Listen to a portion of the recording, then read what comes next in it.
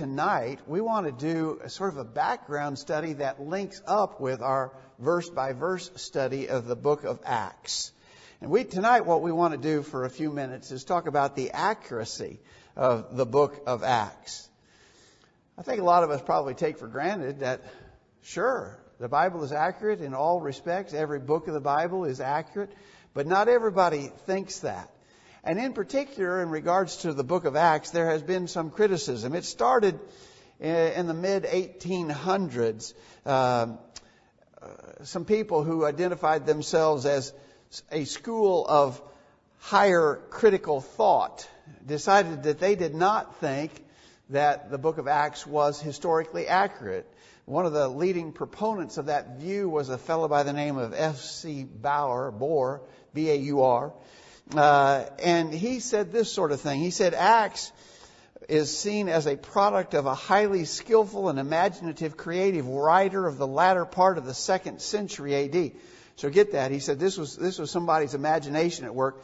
And it was in the second half of the 2nd century, maybe in 175 or 180 A.D., almost 100 years after the last apostle died.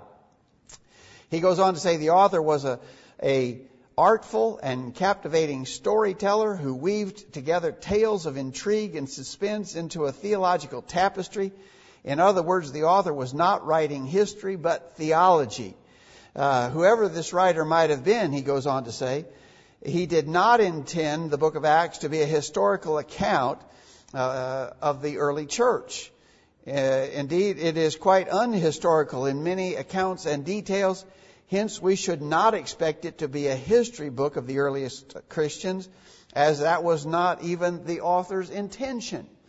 Now, that's the kind of criticism that the book of Acts has received. And in that time, a little over 150 years ago, it began to influence a lot of people who began to accept that argument that the book of Acts was not particularly historical, that it was just sort of a fairy tale, a narrative, a dreamed up story, if you will. As I said, it influenced a lot of people, and one of them was a really well-known author who has also done a lot of archaeology, and that fellow's name, Sir William Ramsay. Sir William Ramsay lived from 1851 to 1939. And based upon the criticisms that he had heard, this is what he initially believed.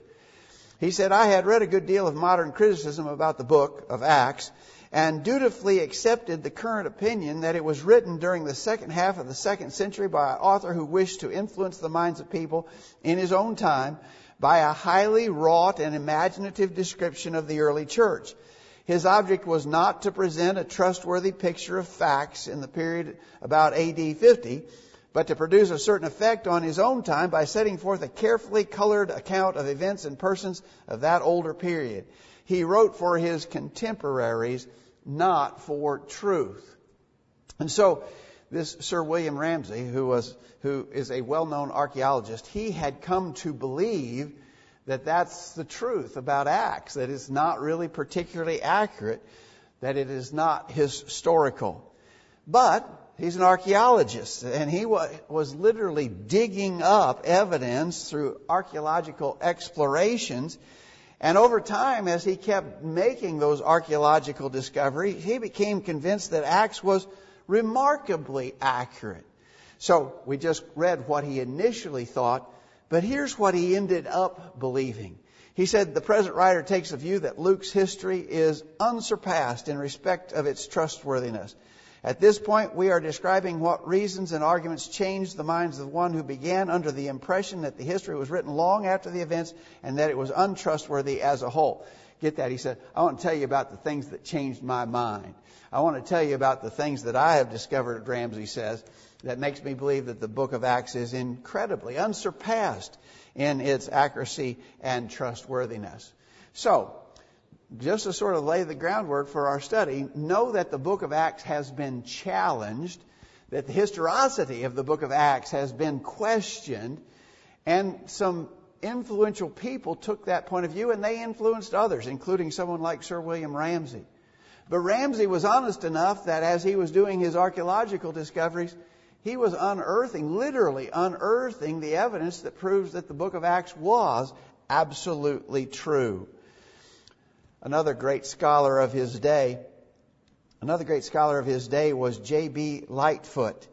And he said, no ancient work affords so many tests of veracity, for no other has such numerous points of contact in all directions with contemporary history, politics, and topography, whether Jewish, Greek, or Roman.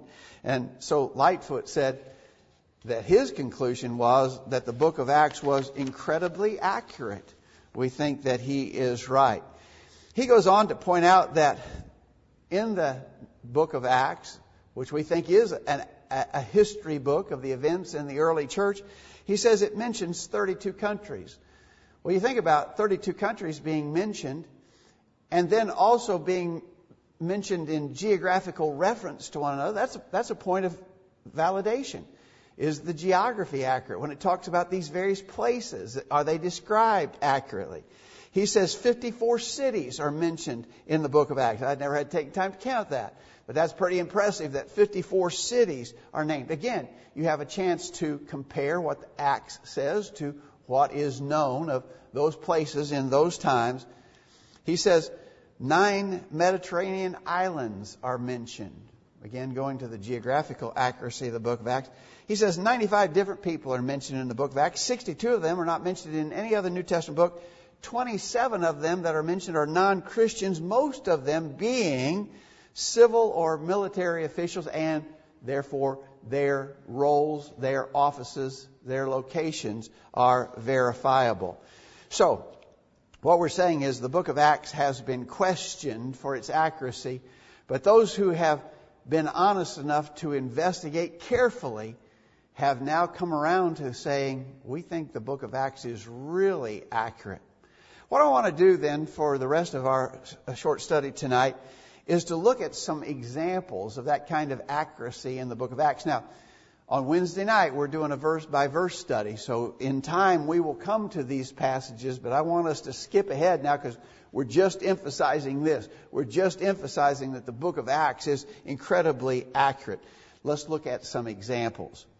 First of all, in Acts chapter 9, I hope you all have your Bibles open. We're going to stay right in the book of Acts tonight. But in Acts chapter 9, we read about Saul of Tarsus in the city of Damascus. You remember in verse 6, Saul was on the road to Damascus. He was actually going there to persecute Christians. And the Lord appeared to him on the road. And in verse 6, Saul of Tarsus, our apostle Paul later, Saul of Tarsus, trembling and astonished, said, Lord, what wilt thou have me to do? And the Lord said to him, Arise and go into the city. It shall be told thee what thou must do. So he was instructed to go on into Damascus. In verse 11, it describes how the Lord appeared to a man named Ananias. In verse 11, the Lord said unto Ananias, Arise and go into the street which is called Straight, and inquire in the house of Judas for one called Saul of Tarsus, for behold, he prayeth. You know that Ananias went. Saul was baptized. He began immediately to preach and teach the truth about Jesus Christ. So much so that his life was threatened. There were Jews who were going to try to kill him, and that necessitated, skip to verse 25, the disciples took him by night and let him down by the wall in a basket. All right. Now think about that. There's a lot in that story. Obviously, we could spend our whole time tonight talking about the conversion of Saul of Tarsus. That's not our point. There were some points of reference there in what we just read. In Damascus, a street called Straight, the city had walls around it. Okay, what do we know about that? Well, archaeologists have discovered sections of the ancient wall that was around the city of Damascus. So there's the verification. It was a walled city. Also, the street called Straight was an east-west street that is still one of the main thoroughfares of Damascus. It had colonnaded halls on either side and imposing gates at each end, and presumably was as well known in antiquity as it is today. Verification of the street called Straight. Well, that points to historical accuracy, doesn't it? When Luke was writing about what happened to Saul of Tarsus, he got it right. Damascus, a walled city, a street called Straight. Archaeology has confirmed the accuracy of Acts. Go a little further. Go into chapter 12. In chapter 12, there's an interesting historical note about something that happened to a king. The king was Herod Agrippa. In the King James Version here, he's just identified as Herod, but we think he was Herod Agrippa, one of the Herod family of kings. In Acts chapter 12, verse 20, Herod was highly displeased with them of Tyre and Sidon, but they came with one accord to him, and having made Blastus, the king's chamberlain, their friend, desired peace, because their country was nourished by the king's country. And upon a set day, Herod, arrayed in royal apparel, sat upon his throne and made an oration unto them. And the people gave a shout, saying, "It is the voice of a God, not of a man." And immediately the angel of the Lord smote him, because he gave not God the glory, and he was eaten of worms and gave up the ghost. The famous Jewish historian Josephus actually writes about this. He says, on the second day, this is from his Antiquities of the Jews, he says, on the second day of which he put on a garment made wholly of silver, and of a contexture truly wonderful, and came into the theater early in the morning, at which time the silver of his garment, being illuminated by the fresh reflection of the sun's rays upon it, shone out after a surprising manner. And presently his flatterers cried out, "Be thou merciful to us, for although we have hitherto reverenced thee only as a man, yet shall we henceforth own thee as superior to mortal nature." Upon this the king did neither rebuke them nor reject their impious flattery. A severe pain also arose in his belly, and when he had been quite warned by the pain in his belly for 5 days, he departed this life. And so the death of Herod Agrippa, that's a historical note. Josephus actually mentions it, and what he mentions of it lines up exactly with what we read in the book of Acts. Get this. We say the book of Acts is a history book. It's the history of early Christianity. It's the history of the church when it first began and as it spread throughout all the known world. Can we trust its history? And the conclusion is yes, absolutely so.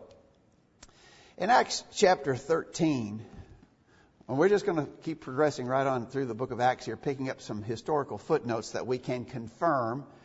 In Acts chapter 13, we read about Paul and Barnabas. They were on their first missionary journey. In Acts 13, beginning at verse 4, "So they, being sent forth by the Holy Ghost, departed unto Seleucia, and from thence they sailed to Cyprus. And when they were at Salamis, they preached the word of God in the synagogues of the Jews, and they had also John to their minister. And when they had gone throughout the isle and to Paphos, they found a certain sorcerer, a false prophet, a Jew, whose name was Bar-Jesus, which was with the deputy of the country, Sergius Paulus, a prudent man, who called for Barnabas and Saul and desired to hear the word of God." All right, so we've got an identification here of Sergius Paulus, who was, now the King James says there that he was the deputy of the country. The New American Standard actually more accurately identifies him as the proconsul, Sergius Paulus. Well, interestingly, archaeologists have found evidence indicating that Sergius Paulus was indeed a Roman governor in Cyprus in the year 1877, which is just a little over 100 years ago, 150 years ago. An inscription was uncovered a short distance north of Paphos bearing Sergius Paulus' name and title of proconsul. Archaeology. They dug up a plaque and they found there evidence that what Luke said about Sergius Paulus as the proconsul of Cyprus. An accurate thing indeed. Are you beginning to get the picture here? Every time we have a point of reference where we can check the book of Acts in regards to known history or known geography, every time we have a point of reference that allows us to cross-check, the book of Acts shows up accurately. Look at Acts 17. In Acts 17, we have the the instance of the Apostle Paul, who was in the city of Athens. We won't take time to read the whole account of his dealings with the idol worshipers in Athens, but I want you to especially notice in verse 22, Paul stood up in the midst of Mars Hill and said, "Ye men of Athens, I perceive that in all things ye are too superstitious. For as I passed by and beheld your devotions, I found an altar with this inscription, To the unknown God, whom therefore ye ignorantly worship, him declare I unto you." And Paul's sermon goes on. But it is said there that in Athens, Paul found an idol that was to an unknown God. Well, what about this idea of such an idol in the city of Athens? Pausanias, who was a Greek historian, visited Athens between 143 and 159 AD, saw such altars. In describing his trip from the harbor to Athens, he wrote, quote, "The temple of Athene Skiros is also there, and one of Zeus farther off, and altars of the unknown gods." Apollonius of Tyre, who died in AD 98, spoke of Athens as the place where, quote, "altars are set up in honor of even unknown gods." And so some secular writers identify and, again, give credibility to the statement about Paul finding such an altar, finding such an idolatrous place of worship in Athens, an idol to the unknown God. Secular writers said they did that in Athens. And so again, we have confirmation. Look at Acts chapter 18. In Acts chapter 18, beginning verse 1. "After these things, Paul departed from Athens and came to Corinth, and found a certain Jew named Aquila, born in Pontus, lately come from Italy, with his wife Priscilla, because that Claudius had commanded all Jews to depart from Rome, and Paul came to them." Now notice, there's again a political event that we might be able to confirm if we search through history. What about the idea that Claudius Caesar had commanded all Jews to depart from Rome? What about that? Well, the Roman historian Sidonius records such an order, quote, "As the Jews were indulging in constant riots at the instigation of Christ, he banished them from Rome." Speaking of, that's written in the life of Claudius. Now, we don't think that what he says there is accurate. We don't think that the Christians were constantly composing or indulging or setting off riots. But the fact is stated that he did expel the Jews. Claudius expelled the Jews from Rome. A point of history. Could it be confirmed? And the answer is yes. We actually have confirmation of the same. Still there in Acts chapter 18. Look down at verse 11. Acts 18, verse 11. So Paul stays in Corinth, and it says that verse 11, he continued there a year and 6 months teaching the word of God among them. And when Gallio was the deputy of Achaia, the Jews made insurrection with one accord against Paul and brought him to the judgment seat, saying, "This fellow persuadeth men to worship God contrary to the law." So Paul was called before the authorities in Corinth, specifically before a man named Gallio, who was the deputy of Achaia. The word deputy in the King James there also would be translated in other versions as proconsul. The New American Standard says he was the proconsul. What do we know about that? Is that something we can confirm or not? Well, archaeologists have found a stone, probably once attached to the outer wall of the temple of Apollo. Inscribed in it is a copy of a letter from Claudius to the city of Delphi, naming Gallio as the friend of Claudius and proconsul of Achaia. Again, there's a plaque, a stone, engraved with this man Gallio's name and identifies him as the proconsul of Achaia. Are you beginning to see a trend here? I mean, we're just going almost every chapter here in a row and finding again and again and again historical reference points. But really, that's what you would do if you're writing a history, right?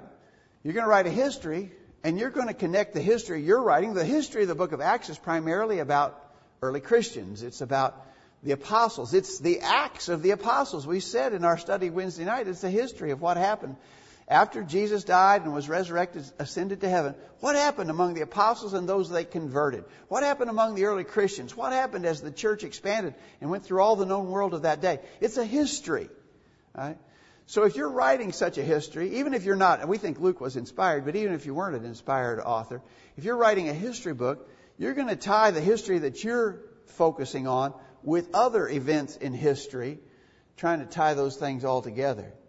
Luke did that. He did it perfectly. He did it by inspiration. But look at these points of reference and how all of them are lining up with one another. Let's keep going. Look in chapter 19. In chapter 19, we have the Apostle Paul in the city of Ephesus. Notice in verse 23, Acts 19, verse 23. And the same time there arose no small stir about that way, speaking of the way that Paul was preaching. For a certain man named Demetrius, a silversmith, which made silver shrines for Diana, brought no small gain unto the craftsmen, whom he called together with the workmen of like occupation, and said, Sirs, ye know that by this craft we have our wealth. Moreover, ye see and hear that not alone at Ephesus, but also throughout all Asia, this Paul hath persuaded and turned away much people, saying that they be no gods which are made with hands.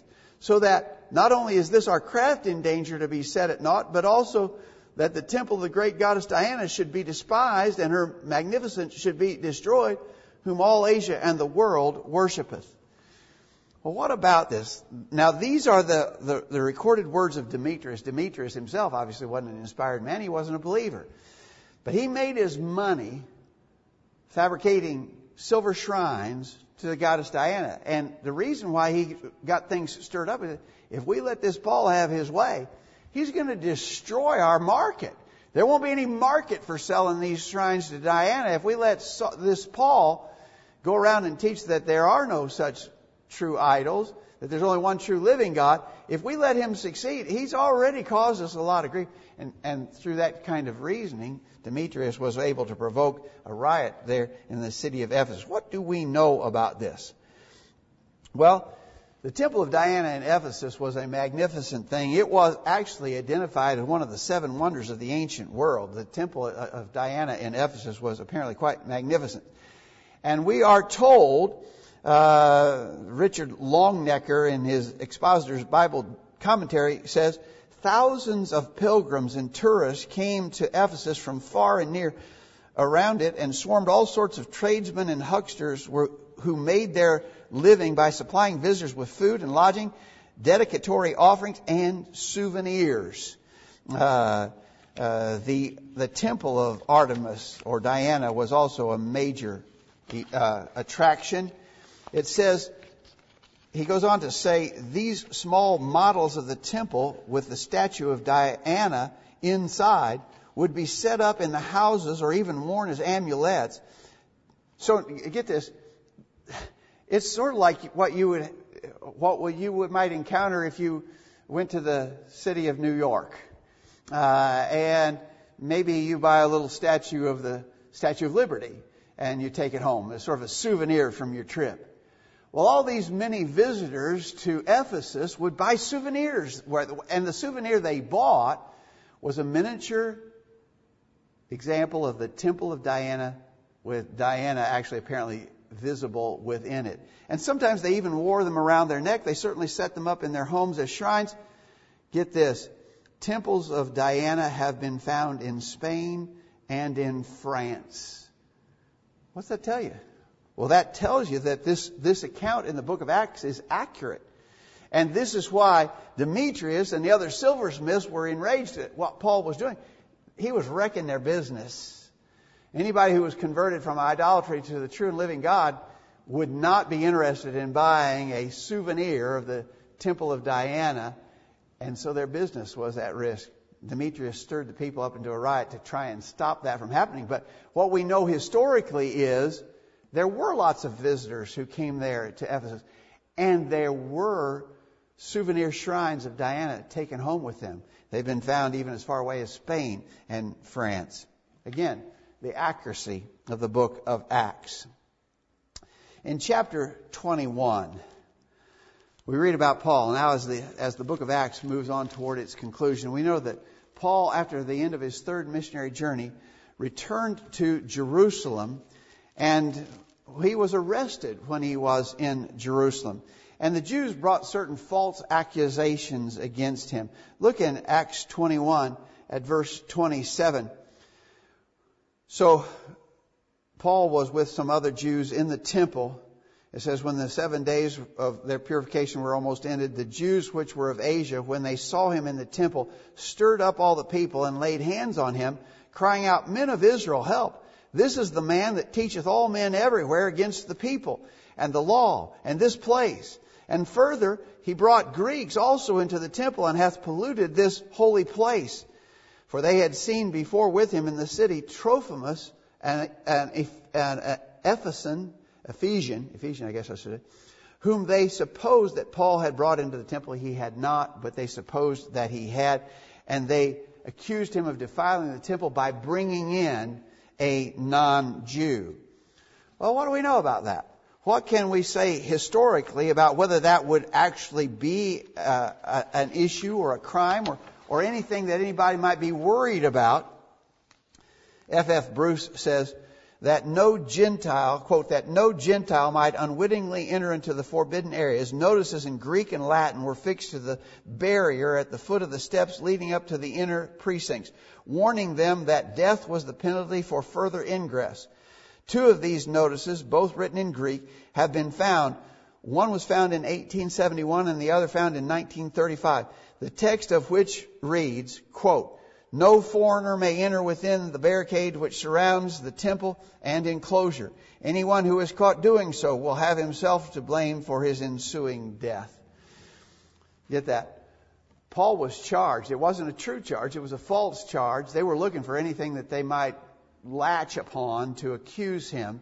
And he was accused of violating the sanctity of the temple by bringing in a non-Jew. Well, that, in fact, was a big deal among the Jews in Jerusalem at that time.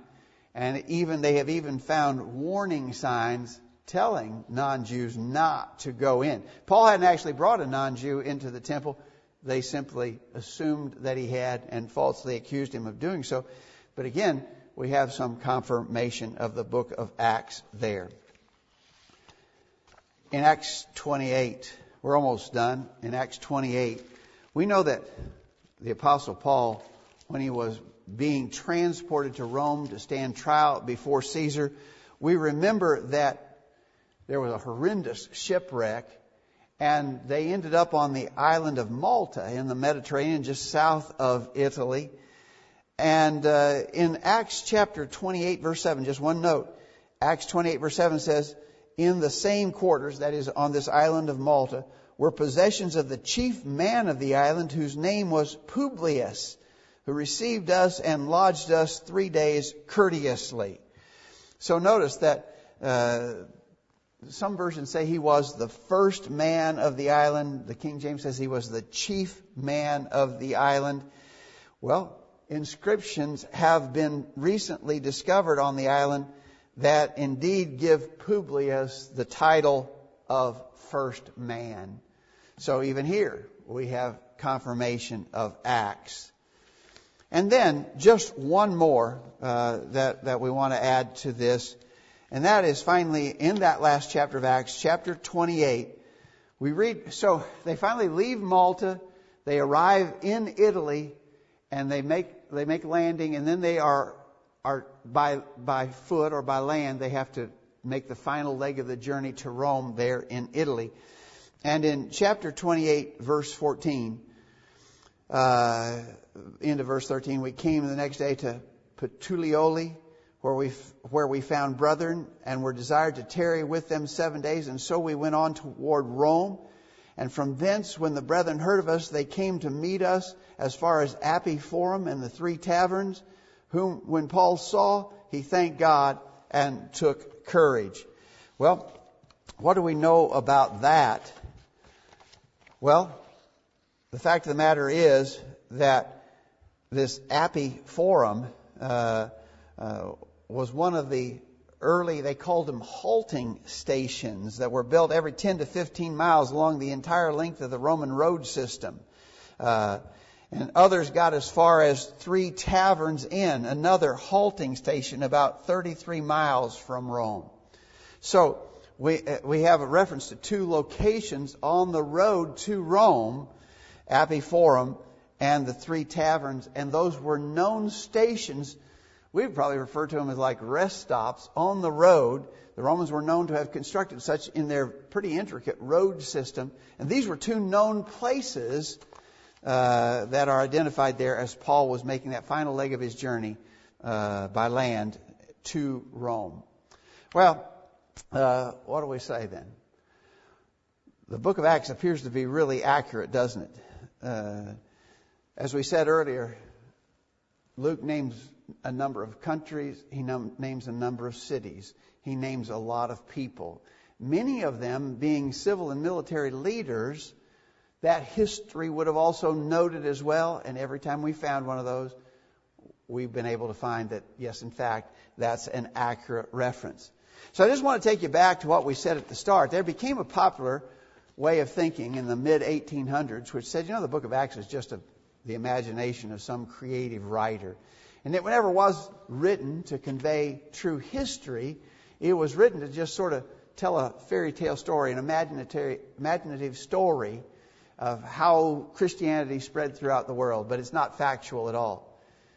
What we find out with an open mind and a little simple investigation is there's all kinds of evidence that indicates the book of Acts is incredibly accurate. And so I thought tonight that might be a helpful thing for us as we will link that up with our verse-by-verse study of Acts that we intend to do and continue on Wednesday.